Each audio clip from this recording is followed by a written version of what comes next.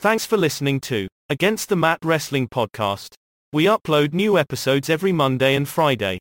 Be sure to listen to Uncaged Voice on Twitch or YouTube, and listen to the Red Pill Current News Podcast on all major audio platforms every Wednesday and Saturday for current news and special interviews.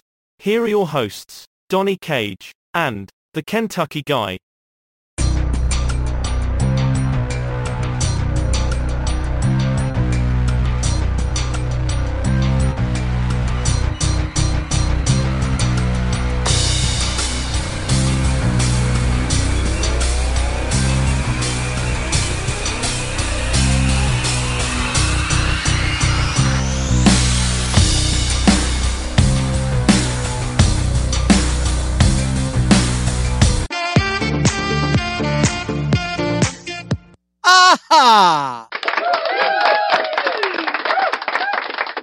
Welcome to Against the Mat Wrestling Podcast.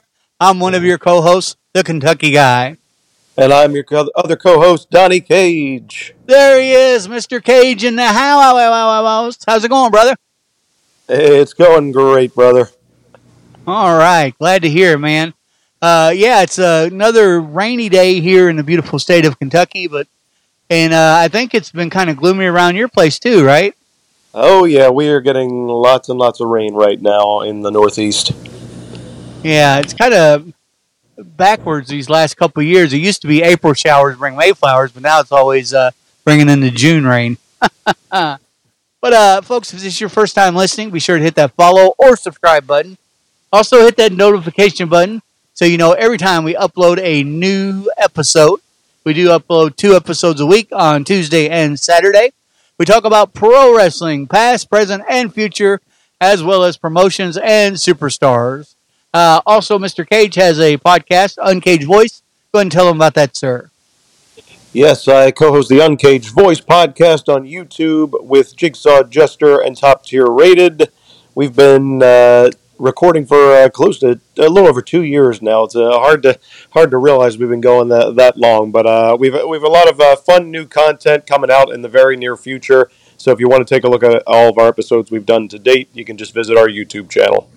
Yep, highly recommended, folks. Highly recommended. Check them out. Also, if you're into current news, politics, interesting interviews, and all that good stuff, I do host the Red Pill Current News Podcast. We drop 2 episodes a week there. Also, if you'd ever like to be a guest on this show, you can always, or you have any questions for Donnie or myself, or you want to shout out, you can always email us at olkentucky99@yahoo.com. That's olkentucky99@yahoo.com. Also, in the description below is the link to our social media, merch shop, all that good stuff. Be sure to check it out. And we love interacting with you guys. And, we wouldn't want to do this without you. Wouldn't do it without you, as we always say. So, all right. So let's get into some results here before we get started in today's show. Let's talk a little bit we'll start off with Dynamite results, and then we'll go into SmackDown results. Dynamite, then SmackDown. 1, 2, 3, 4.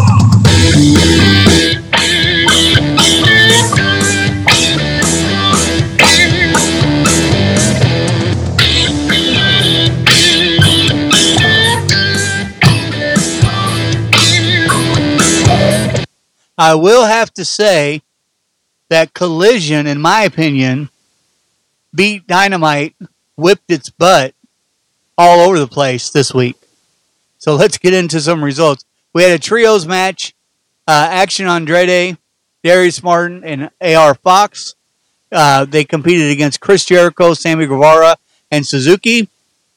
And Chris Jericho, Sammy Guevara, and Suzuki are your winners. Now, I know this was to set up the match, the triple threat match against the Sting and Darby Allin and what have you. But can I say one thing? This Action Andretti guy comes in, debuts, Chris Jericho puts him over. He actually pins Chris Jericho for the win.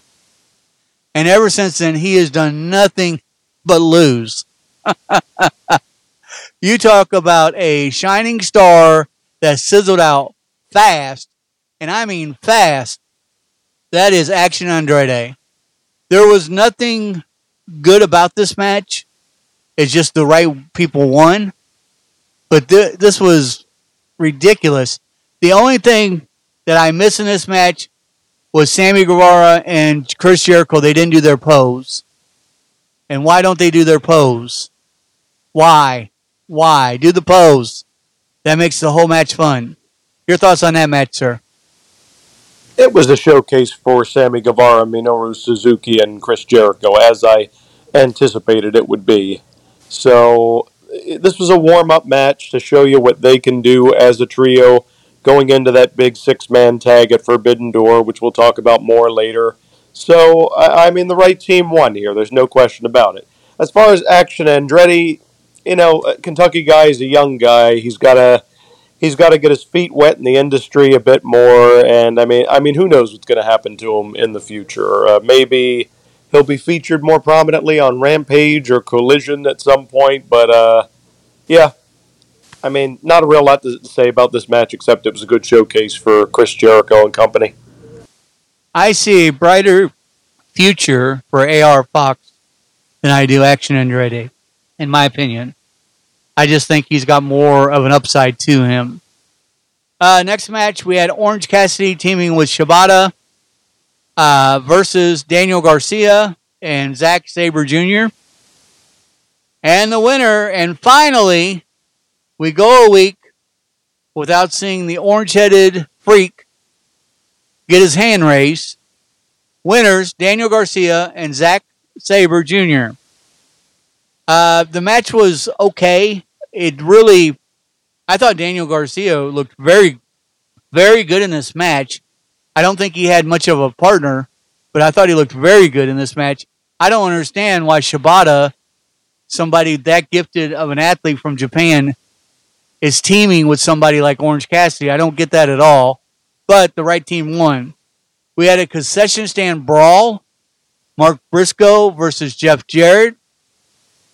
Mark Briscoe won that match. He defeated all odds, and buddy, he had a lot of odds going against him. But here's the thing. Why would Mark Briscoe and some of the other guys that came out to help him align them or even be around the best friends knuckleheads? Why? Makes zero sense to me. Mark Briscoe is your winner. Your thoughts on those two matches, sir?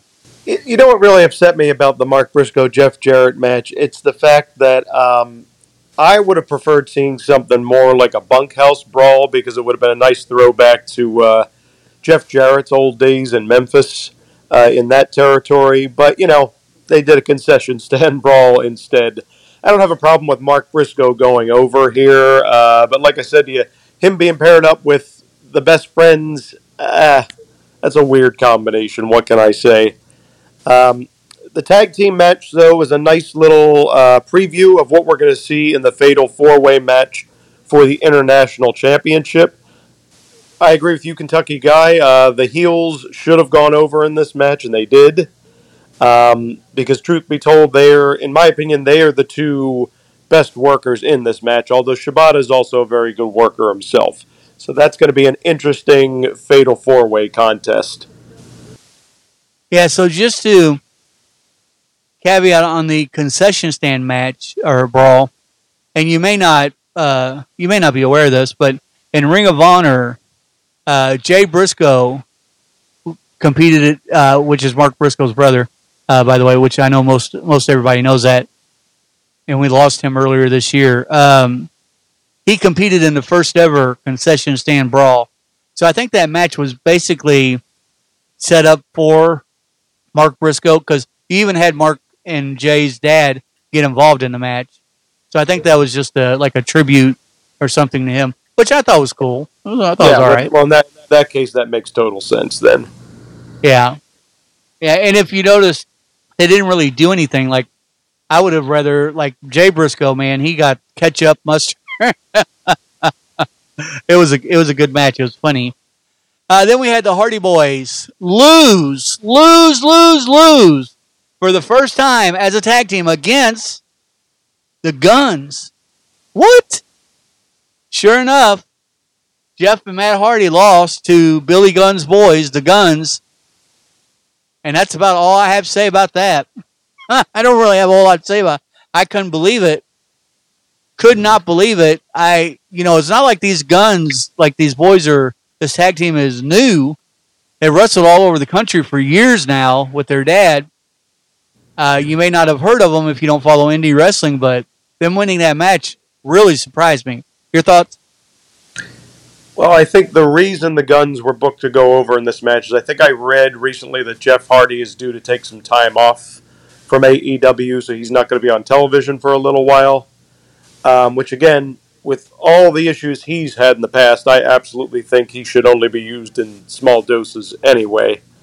I would have liked to have seen the Hardys go over in this match because I'm always going to be a fan of them as a tag team, but they had the former tag team champions, the Gun Club, go over. I mean, I'm not a big fan of these guys personally. I understand they're not newbies or anything like that, but I'm just not really a fan of theirs. It's for the Gun Club or the Guns, whatever they call themselves now, for them to be the one to end the undefeated streak of the Hardys as a tag team is what really shocked. Not so much that they got the 1, 2, 3. Anybody can get a 1, 2, 3 on any given day, but to end that record, kind of like Chris Statlander did with Jade Cargill, that's surprising to me. And then we had the TBS Championship on the line. Chris Statlander versus Valkyrie. Taya Valkyrie. Look, I don't get it. I don't get Chris Statlander, the big push with her. She won the match. She actually won the match fair and square in the middle of the ring. I don't like that. I think they're going to lose this fantastic female star that they have by not booking her the right way. And that's sad because I have a headline that we're going to talk about where her husband looks like he just signed an AEW contract. So it just, I think it's poor booking, poor management on this part. And then we had Adam Cole. We had a couple promos here. Adam Cole, and he called out MJF, my guy. And the champ came out. They talked a little bit of trash. And then come to find out, good old Tony Schiavone's got to ruin everything. Come to find out, in the Classic tournament, they will be tag team partners. They do this crap. They stole this from the WWE. They do this crap all the time. It doesn't work. It never works. I've even seen them take future opponents and put titles on them. It doesn't make any sense. Why? You have enough tag teams. You don't need a makeshift tag team that you put together. Try to go out here and do something. We had Bryan Danielson call out Okada. Okada showed up. Danielson went after him, but he missed him, and he hit his own partner on the Combat Club, Ruda, and then he got hit by the Rainmaker. The Rainmaker. Okada, I cannot wait to see him at Forbidden Door. I know we're going to talk about it. Eddie Kingston also did a promo real quick. Called out Jon Moxley. Told him that, they were friends for so long. Who cares what Eddie Kingston has to say? I like the beatdown. I hope he continues to get beat up. I can't understand why my elites have anything to do with this trash.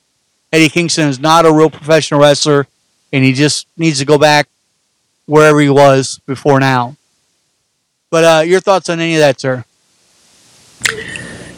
I liked the MJF and Adam Cole promo up until the announcement about them being paired up.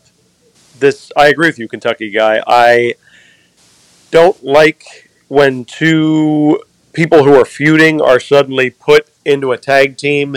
There's only been rare instances where it's ever worked. Sheamus and Cesaro being an example in WWE, and that took a while before it really clicked. But I don't like this. I mean, the two of them are in the middle of feuding over the AEW World Championship. This is what people want to see. They want to see them fight each other, not team up. So I don't understand the logic here. And like you just said, plenty of tag teams to go around right now. You don't need to put these two together as a makeshift tag team. I'm not super invested in the Eddie Kingston, Jon Moxley storyline. Again, I am also not an Eddie Kingston fan, so hopefully the Blackpool Combat Club just wins this feud and it's over and done with very quickly. But what I am invested in is the upcoming match between Bryan Danielson and Okada. This was a great segment. This is going to be a tough one to call at Forbidden Door because they're both amazing workers. But I'm just so excited for it because it's not often you see Okada in the United States. He's always competing over in Japan for the most part. He does make the occasional trip over to the U.S., but he mostly competes exclusively over in his homeland. So this is a real treat for wrestling fans. As far as the TBS Championship goes, I'm willing to give Kris Statlander a little bit of a chance, but the fact that she had to beat Taya Valkyrie for the belt, who was the person who really should have ended Jade Cargill's TBS Championship run, I just don't understand. So it would have been one thing if Kris Statler came back and was the one to eventually beat Taya Valkyrie for the belt, but for her to end Jade Cargill's reign after Taya Valkyrie softened her up, which was mentioned in a promo the two of them did recently, it just feels kind of cheap. Yeah, and and I know I said this before, but it's like AEW thinks that we have amnesia or something, and we forgot that Kris Statlander was losing every single match before she got hurt. She was losing every single match, and to bring her back and put a belt around her, I don't care if it is just the TBS Championship belt, it does not make any sense whatsoever. But I'm like you, man. Okada, dude, I'm here for that. Been a huge fan of his for many, many years. One of the best matches I'll ever remember is him and Kenny Omega. And you might say, well, which one? And exactly, because every time those two got in the ring, they put on a show. So let's move on over to SmackDown results. 1, 2, 3, 4.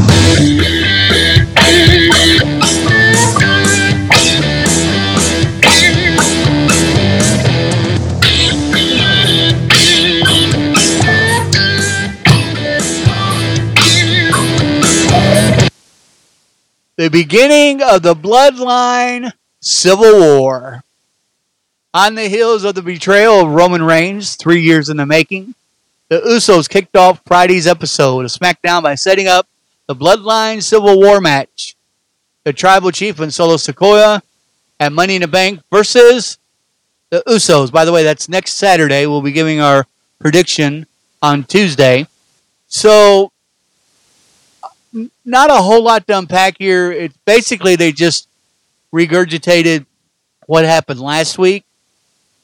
And, calling, Roman Reigns is just for himself and that's not a true leader and blah, blah, blah. So I still think something, and yes, they are saying welcome to the Uso Penitentiary again. I like that. I do. But I still think something's going to happen. And I'm going to throw a curveball, Mr. Cage, into this. I think instead of the dirt sheets are saying Jey Uso is going to turn on Jimmy at Money in the Bank, I think Jimmy is going to be the one to turn on Jey. Yeah. I think somehow, for some reason, Jimmy is going to be the one to turn his back on his brother and cost him the match. Your thoughts on the opening segment of SmackDown? I mean, another very fiery promo from the Usos. I'm definitely looking forward to the Bloodline Civil War match. That's an interesting theory you have there, Kentucky guy, about Jimmy actually being the one to turn against Jey. And there's a part of me that feels that if they do the opposite, if they do Jey turning on Jimmy, that's a little bit too predictable because of the fact that Jey was already yelling at Jimmy last week before they both turned on Roman Reigns and super kicked the tribal chief.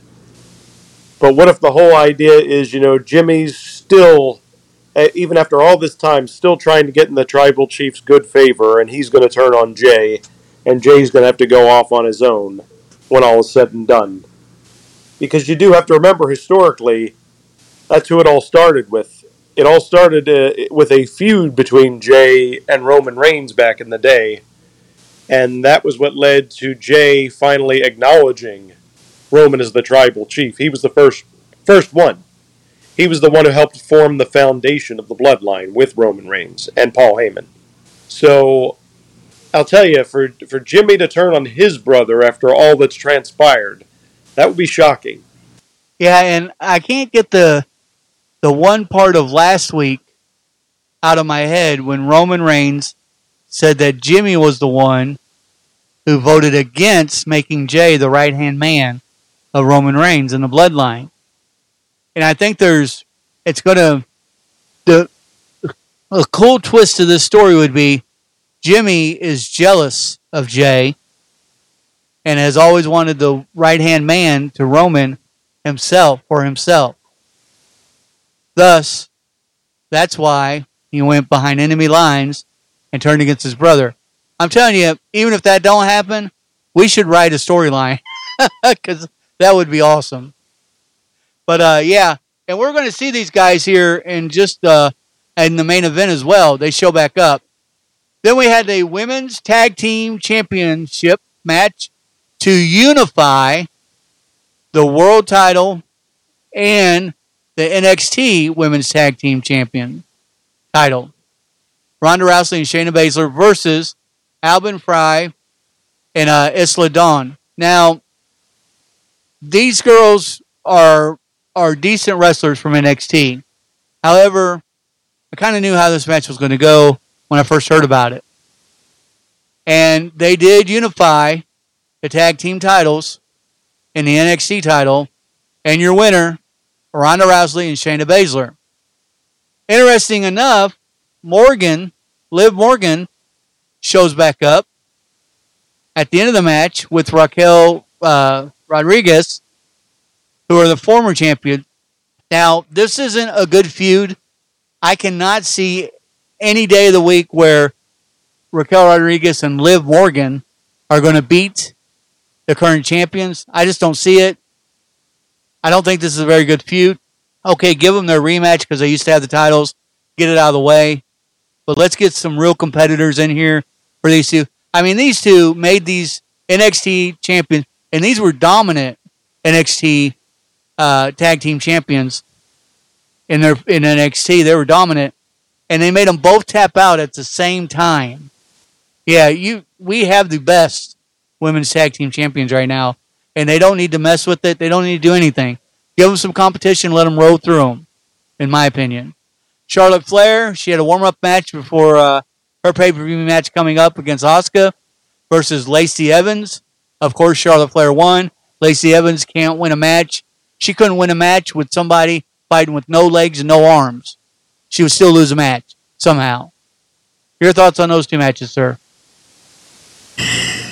Well, yeah, I mean, Lacey Evans has not been booked well in WWE for quite a while now.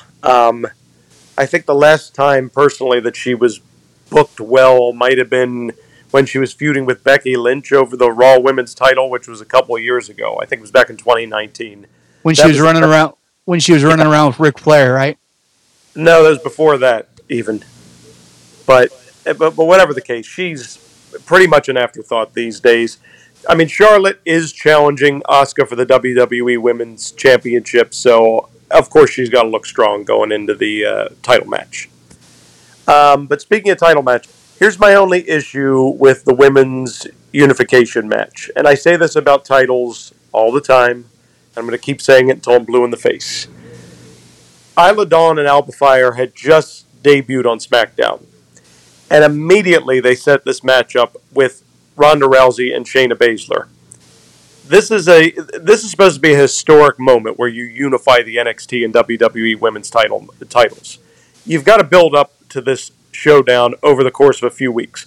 Let Alba Fire and Isla Dawn pick up a couple of wins on TV, show that they're a credible tag team to the SmackDown audience, then have them wrestle and lose to Ronda Rousey and Shayna Baszler. To just have them lose after one brief scrap on SmackDown and then a match, I just don't agree with that booking decision. I have no problem with Ronda Rousey and Shayna being the unified tag team champions. That's fine. But build up to it. Hey, you know what? I agree with you. I actually agree with you on that.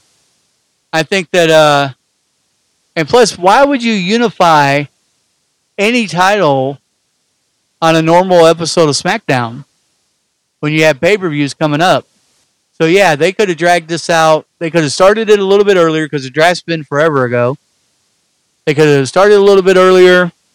They could have dragged it out, and then they could have made, hey, you know, let's unify the titles and Money in the Bank. And they've got room at Money in the Bank. I don't know if you've seen the card yet, but they've got room.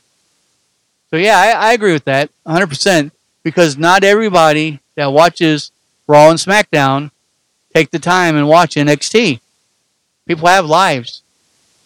So not everybody has a sickness like myself. So, and honestly, now what they're probably going to do at Money in the Bank is it's going to be Ronda and Shayna defending against Liv Morgan and Raquel Rodriguez because, well, we never lost the championships. Yeah, I kind of think they would have made that match last night, though, if that was going to be on. Maybe I'm wrong. I mean, they still have another Raw and another SmackDown to make that happen. So we'll see. Now we have, let's see, Rey Mysterio took on LA Knight. LA Knight is your winner. What can I say? You know, poor Rey, you know, he's 20 years in. The right guy won. LA Knight, I'm looking, not my money, but I'm still thinking that LA Knight is going to be your Money in the Bank winner. For some reason, I still think that. Even though the dirt sheets have changed and calling it Damian Priest's match to lose now, I still think LA Knights are going to be your winner. And then earlier in the segment of SmackDown, Paul Heyman and Solo are walking backstage. They just got there. Ridge Hollins, wrong place, wrong time, big goofy guy. Boom. Sikoa takes him out with the Samoan thumb right to the neck. Sheamus, of course, that's his boy, challenges Solo to a fight. The match was good. I liked the match. It showed strength on both of these guys. I mean, we know Sheamus is a worker. He's a beast. But Solo, I mean, man, he's so dominant. He's no slouch. The match ended in no contest because Solo put Sheamus through a barricade, and the ref called the match.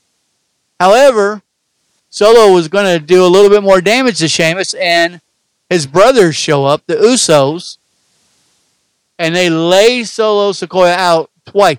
This is why I think something's got to happen at Money in the Bank. Something, because this is twice now, 2 weeks in a row, where they've got the better of Solo and of the Bloodline. And they laid Solo out, super kick, 2 times. Second time they act like they were going after Paul Heyman, turned around and laid him out again.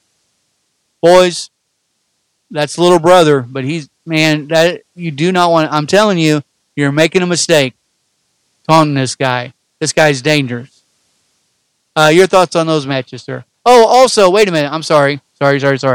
For some reason, I skipped over one, and the match meant nothing to me. Probably why I skipped over it. The Street Profits versus Pretty Deadly. I don't even know why the Street Profits came out and challenged these guys. Of course, they lost. They're Pretty Deadly. I could care less about that match. So go ahead, sir.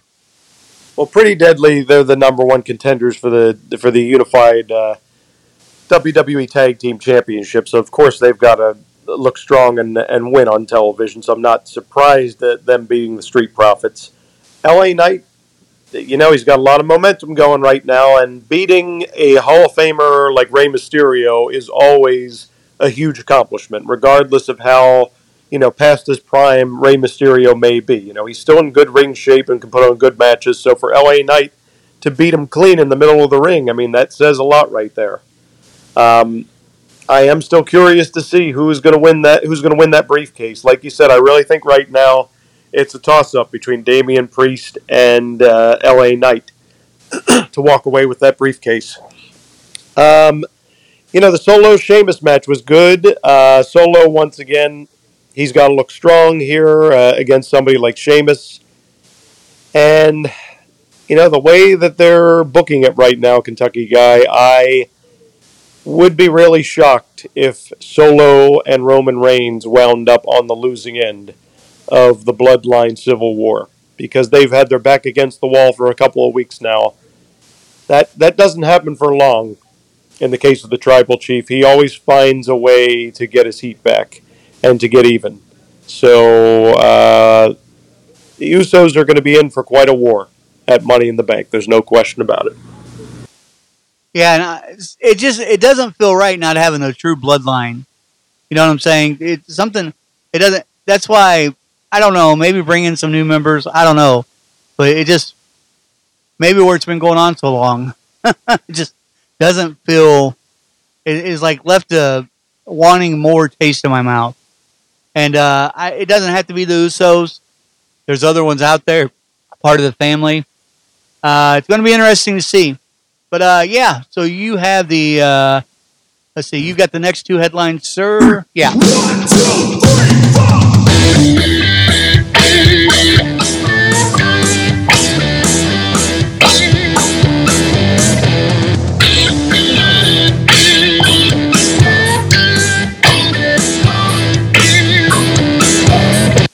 LA Knight was converted into a manager as Max Dupree because WWE was concerned about his age. I think we talked about this once before, Kentucky Guy. Oh, that's why. Okay. LA Knight found success in WWE NXT, but in 2022, he was called up to the main roster where he was the manager of Maximum Male Models. Ugh. He was later repackaged after Triple H took over the main roster creative following Vince McMahon's resignation, and he reverted to the LA Knight character. LA Knight had caught the attention of WWE officials after working a dark match. I come up for a dark match, I get the attention of the right people. Hey, who is this guy? But then the age thing comes up. Oh no, he's 40, danger. But I'm not the average 40-year-old. I haven't gone through the ringer. I haven't had a bunch of surgeries or injuries, knock on that wood. I've lived a good, youthful life in a certain sense, and I've taken care of myself in a way I would say most don't.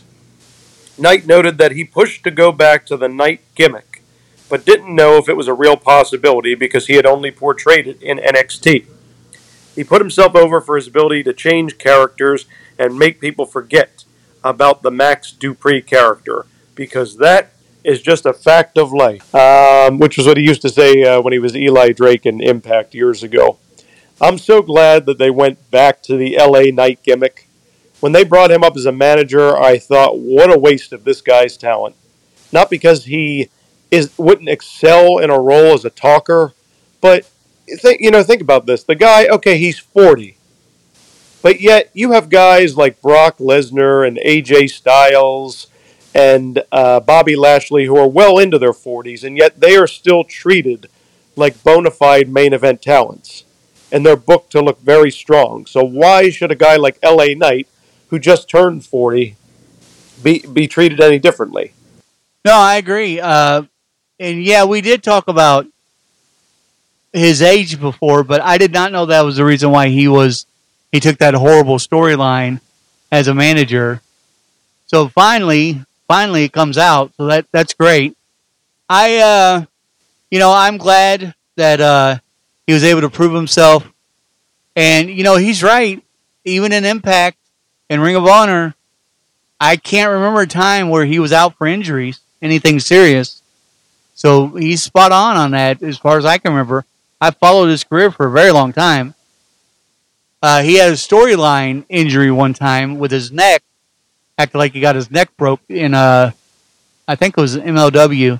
But it was just a storyline injury. So yeah, I'm glad that he's taking care of himself. And look how long and how late in life Ric Flair wrestled.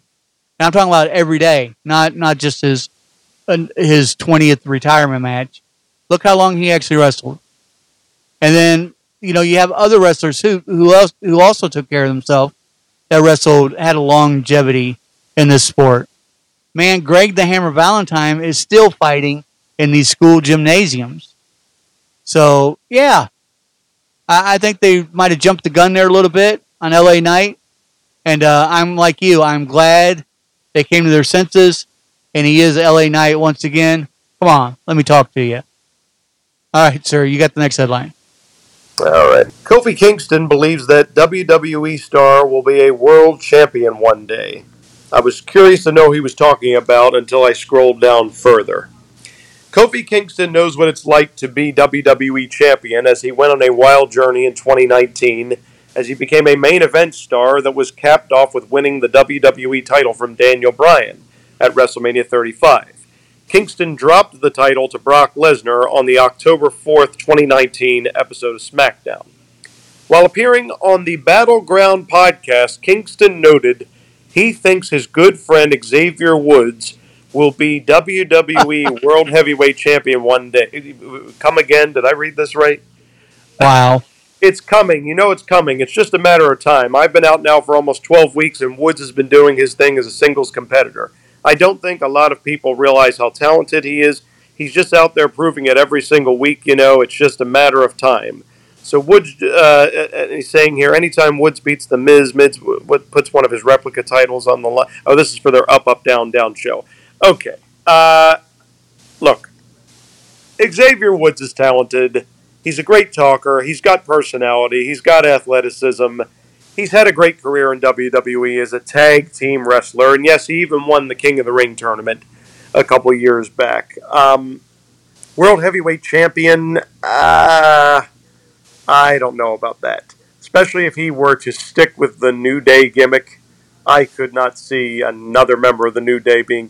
yes, Big E won the title on Raw, but that's largely because of his look. He has the look of a main eventer, the way he's built and everything.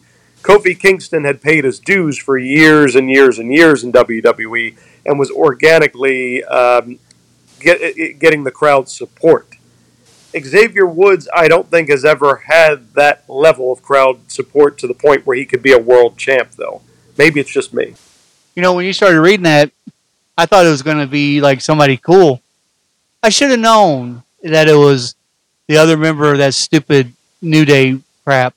Yeah, this is a joke. This whole headline is a waste of time. Sorry, I should have read it before I sent it to you. It's ridiculous. Yeah, I don't have anything to say about that. It's stupid. Xavier Woods is not talented enough. He doesn't have the moveset to be a champion. He doesn't have the charisma to a crowd by himself, at least, unless he's got his little horn or his buddies around him or his pancakes. It's a joke, man. It's a joke. And I like Kofi Kingston, but let's be honest, one of the black guys, the worst mistakes WWE creative ever did was put that title on him. They've actually been afraid to put it on other superstars because of the consequences they faced when they put it around Kofi Kingston. So he should have never been champion. There's no way. No way. I was surprised that this guy was actually King of the Ring at one time. That didn't make any sense to me. Selena Vega was the queen, so I guess it all went in stride. But anyways, all right. Let's see. Let me do let me do two headlines, and then we'll get into our predictions. WWE stars frustrated after Vince McMahon made changes to SmackDown. Here we go again. Days after Vince McMahon made notable changes to the format of Monday's episode of WWE Raw, he did so yet again to Friday's SmackDown. I knew there were matches. Sorry, but I'm going to go on a little tangent. I knew that I read a match card that was different than the one we had. I knew I did.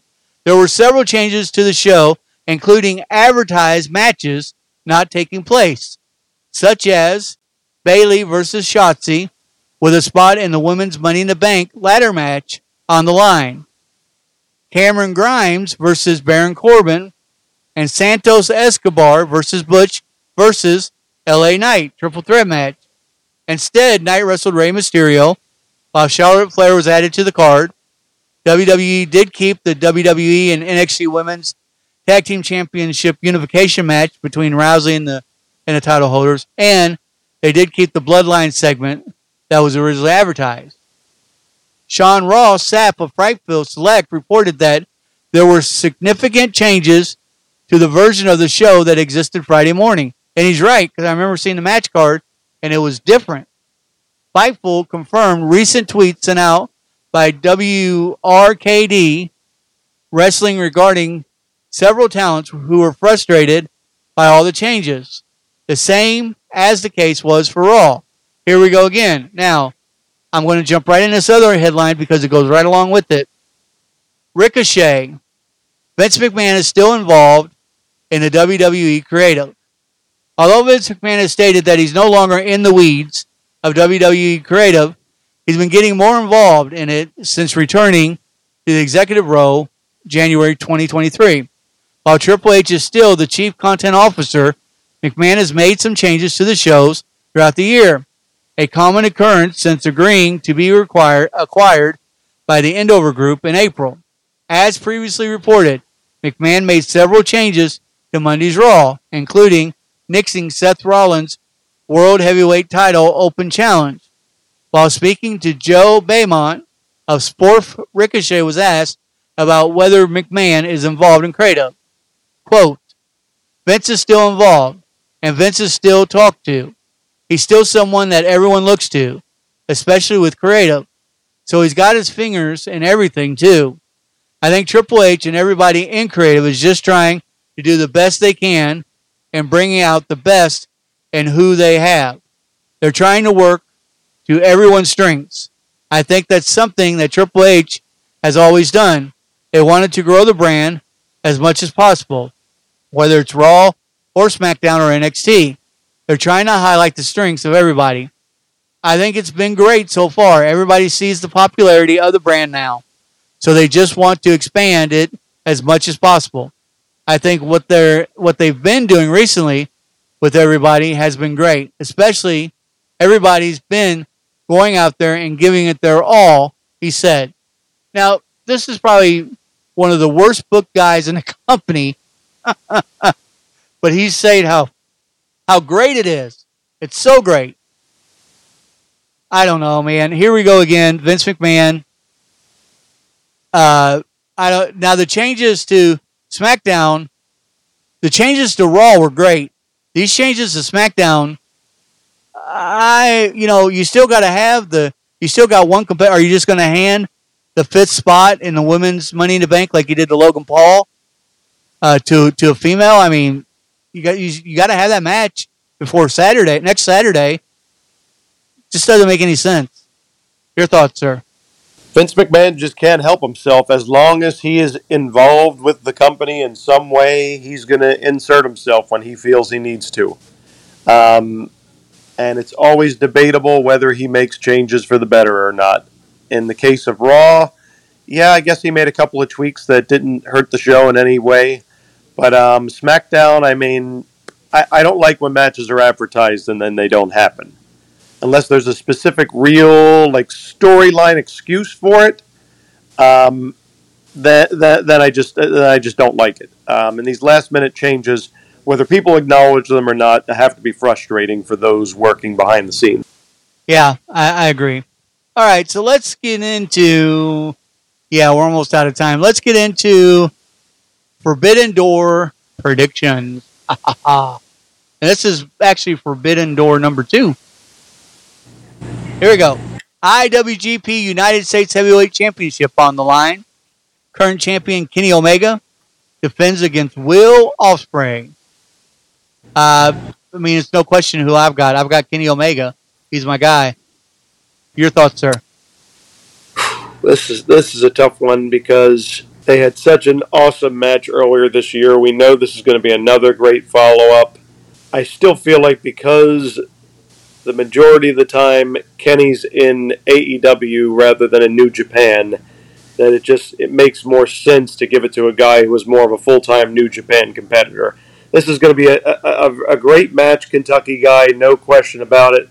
But I've got to go with the aerial assassin, Will Ospreay, on this one. Wow. You've lost your mind. Bryan Danielson takes on Okada. I've got Okada. Of course I've got Okada. Rainmaker, get out of here. Your choice.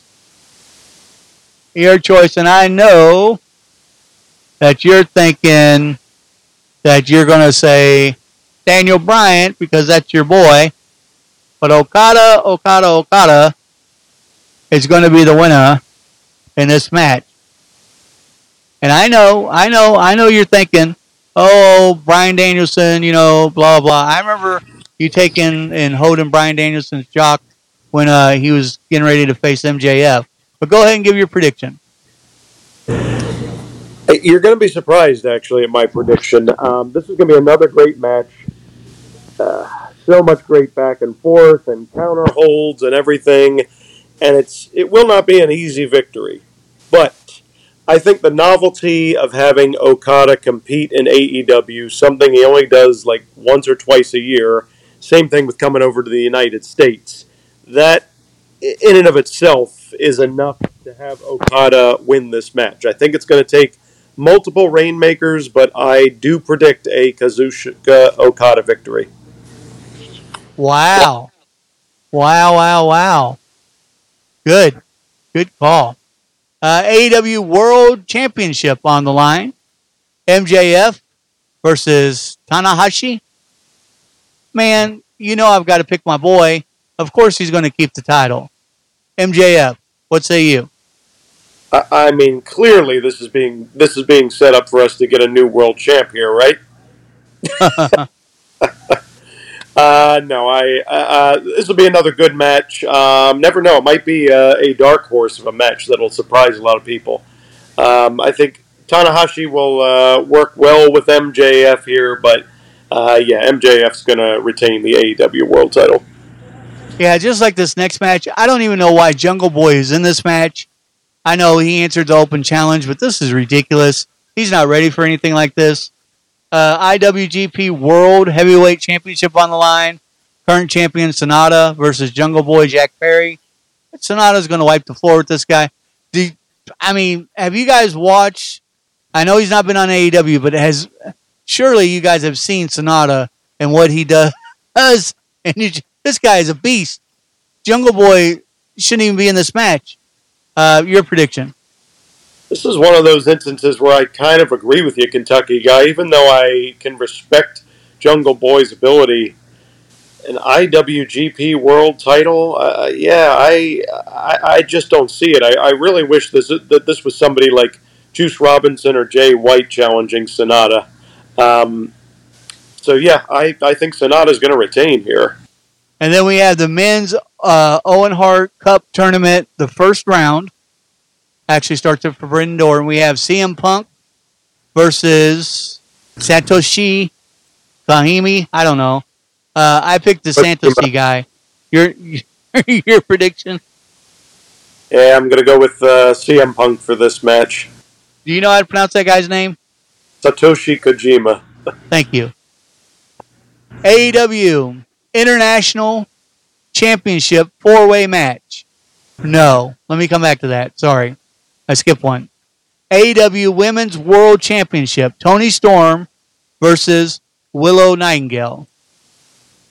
I've got to pick Toni Storm. Willow's got a belt in New Japan that she beat because Mercedes got injured. And I don't even know why. Yeah, I've got Toni Storm.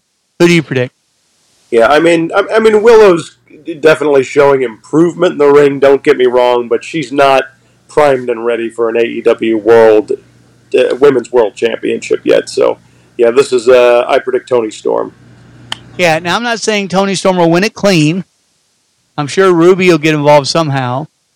But yeah, AEW International Championship 4-way match. Current champion Orange Cassidy versus Zack Sabre Jr. versus Shibata versus Daniel Garcia. Now, I may surprise you all on my pick, but I actually picked Shibata to win this match. He's good enough. I don't know why he's even tag teaming with Orange Cassidy. He's good enough to take this belt. Your prediction, sir? This is going to be a tough one to call. I think if there were going to be any time for Orange Cassidy to drop the belt, it would be here at Forbidden Door. Yep. There's still that part of me that says they're not going to let him, but I'm just going to make a bold prediction, and I'm going to say that Zack Sabre Jr. is going to win the International Championship. Wow. That's that's surprising. I'm probably wrong, but no, it's surprising. I figured you would pick Garcia. I didn't think you'd pick Orange Cassidy. Orange Cassidy, you've got to have. You can't have another Forbidden Door where all of AEW wins every single match like you did last year. You got to have some title. You got to have some mixture in there. It's going to become so obvious nobody's going to want to watch it. Yeah. We have a 10-man tag team match. Jon Moxley, Claudio Wheeler Yuta, Takashita, and Shota Umino versus Hangman Adam Page, the Young Bucks Eddie Kingston, Tomohiro Ishii. I'm going to pick the Elite on this, of course. Now, I will say one thing, though. I do think that these folks, Jon Moxley, Claudio Wheeler Yuta, add Daniel Bryan to the mix. I think this is Don's new family. He just keeps showing up with these guys. I think it's his new family he was talking about in that interview. Your prediction, sir? And that actually ties into why I think they're going to keep the momentum going. So I'm going to predict Team Blackpool Combat Club is going to win this one. 6-man tag team match. Chris Jericho, Sammy Guevara, and Suzuki versus Sting, Darby Allin, and to be announced. I'm going to pick Jericho's team. Got to. Even though I think there is a small possibility, just a small one, Sammy Guevara is going to drink the orange juice that Darby Allin put out there, and he's going to cost Jericho this match. I think there's a possibility there, but I'm still got to go with Jericho. Your prediction? Well, before I give my prediction, any prediction on who their partner is going to be, Kentucky guy? I really... Is it somebody we've seen? Is it somebody that has a history with Jericho? There's so many questions I have to this partner. Like, could it be Juventud Guerrero? I mean, could it be somebody from the, like Diamond Dallas Page? Or could it be somebody that's currently with the AEW company that we don't see a whole, like Miro or somebody who has no connection to Jericho whatsoever, but he's still there. So I don't know. I don't have a prediction on who it could be because it could be anybody. What are you thinking? I'm going to predict it might be a returning Lance Archer. Ooh. Yeah, now he just had a match in New Japan Wrestling, but he could easily be a part of this Forbidden Door too. Yeah, I can see that. But as far as who I think is going to win this match, I think Sting and Darby Allin's team is going to win this one. And you're probably right. I just had that feeling Sammy Guevara is going to do something. Let's see here. Adam Cole versus Tom Lawler.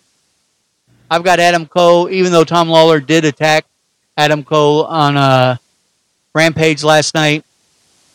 He's not the guy. He's not been the guy in a long time. Your prediction, sir?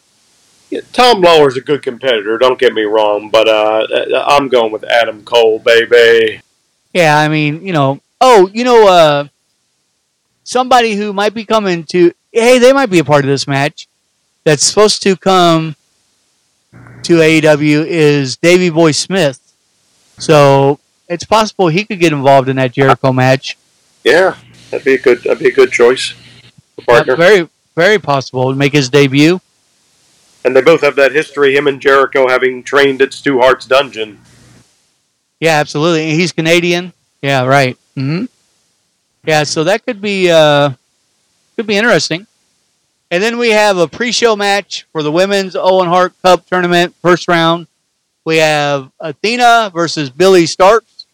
I went ahead and picked Athena. I don't really know these two that well. I really don't care, but yeah, since I had to make a prediction, I picked Athena. Your choice? Well, Athena is what's her name? Ember Moon from Right. NXT. So Right. yeah, I'm picking Athena 100%. All right, and that is all of Forbidden Door match card. There was one other thing I wanted to. You must have it. Yeah, I have one more headline. Do you have the headline on what you call its husband possibly Yes. joining? Yep. Yeah, you go ahead and let's go over that real quick. All right, former WWE star who is known by many different names is believed to have signed an AEW contract.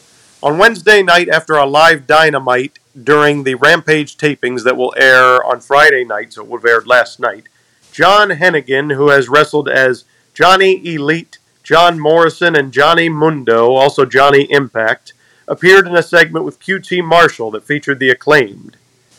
He had previously made his AEW debut as one of the Jokers in the Owen Hart Cup tournament, but he lost to Samoa Joe in that particular match.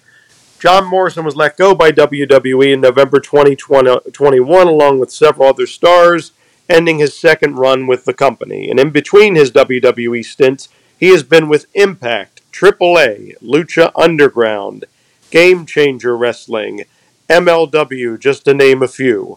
PW Insider Elite reports that while nothing has been officially announced, the belief going around backstage is that Hennigan is signed with the promotion. The report added that they heard he will be using the name Johnny Television, although it could be Johnny TV while wrestling for AEW. Well, that's kind of a stupid name. Why not just continue to call him Johnny Elite? I'm not a fan of that at all. But I mean, hey, if he's signed a contract with AEW, then that's a great get. He's a reliable veteran and can certainly make a lot of different people look good in their feuds. Yeah, and I think this is a big step. I think that he does not get the respect. I mean, this guy's been a world champion everywhere he's went, except the WWE. And I don't want to see him back in the WWE because I just don't. They always want to put him with The Miz, and I love The Miz, but this guy is a singles competitor or leader of a faction, and the guy I seen in Lucha Underground, he is a dominant world champion when giving that role. So the only thing that worries me in AEW is they have so many athletes right now, he could get lost in the mix, which is easy for a guy like that because he's so darn good. But he needs a microphone. He needs somebody to talk for him. I'm sorry, that's why they put him with The Miz. He needs a Paul Heyman or a manager. He needs something in AEW, someone to talk for him. A Don Callis would be great. And you watch how far he goes. Just give him that one little tweak for promos, and work with him. Nobody's actually worked with him on promos. You can tell that when he does them. Nobody's took in the time like Paul Heyman has with Roman Reigns. Roman Reigns and John Morrison, they're both the same when it comes to promos back in the day. So, what were you going to say? No, I was actually going to say, I think when he's given an opportunity to talk and he's not just fed these scripted lines and he's not carrying around the drip stick or whatever it is, that he is a better speaker than people give him credit for. I'm not saying his promos are amazing, but the guy can talk when he's given the opportunity to just speak from the heart and everything. But yeah, I mean, giving him a manager, a mouthpiece is also not the worst idea in the world. But of course, we don't know if he's going to be featured as a prominent member, as a prominent singles competitor, or if they're just like trying to throw him into another faction. Yeah, keep him out of factions right now. Is my advice. Put him on his own with a manager, and I mean he can talk. He's a Bobby Lashley right now on the mic, I guess you could say. He can talk some, but you can tell nobody's really sat down and worked with him. Like, here, man, here's what you need to do. Blah blah blah. They just, and this guy's been run ragged. Man, if you ever get a chance, look him up on Wikipedia and see how many promotions he's worked for. He's been all over the place. But yeah, sir, that's all I have for this segment. What about yourself? Yeah, that's really it for me, Kentucky guy. I was trying to remember if I read any rumors that I wanted to discuss, but yeah, I'm just curious to see how this year's Forbidden Door pay-per-view lives up to last year's. It seems like, fortunately, AEW has fewer injuries this year that are keeping wrestlers out of the event, even though I know some guys are going to be working a little banged up. Yeah, I'm looking forward to it too. Better matches this year. Here's the thing, though. AEW, it can't be all AEW. Remember last year, it can't be all AEW stars winning every match. It can't be, or it's just going to get boring. You got to have some shock factor there to keep us involved.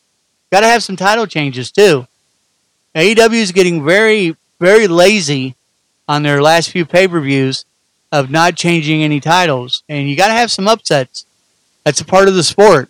That's what keeps us tuning in. But yeah, I can't think of any other rumors or anything I've heard either. I know that, there was a rumor. I'm going to kill a rumor real quick.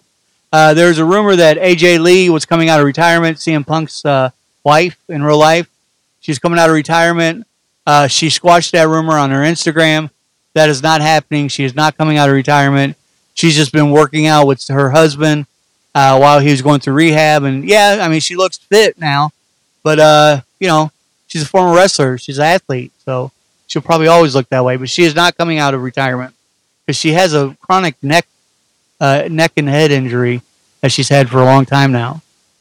But yeah. All right, folks. So you've been listening to Against the Mat Wrestling Podcast.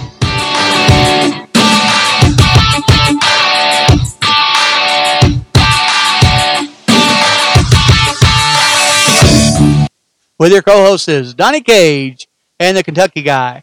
And as always, folks, God bless and God bless America. Thank you all.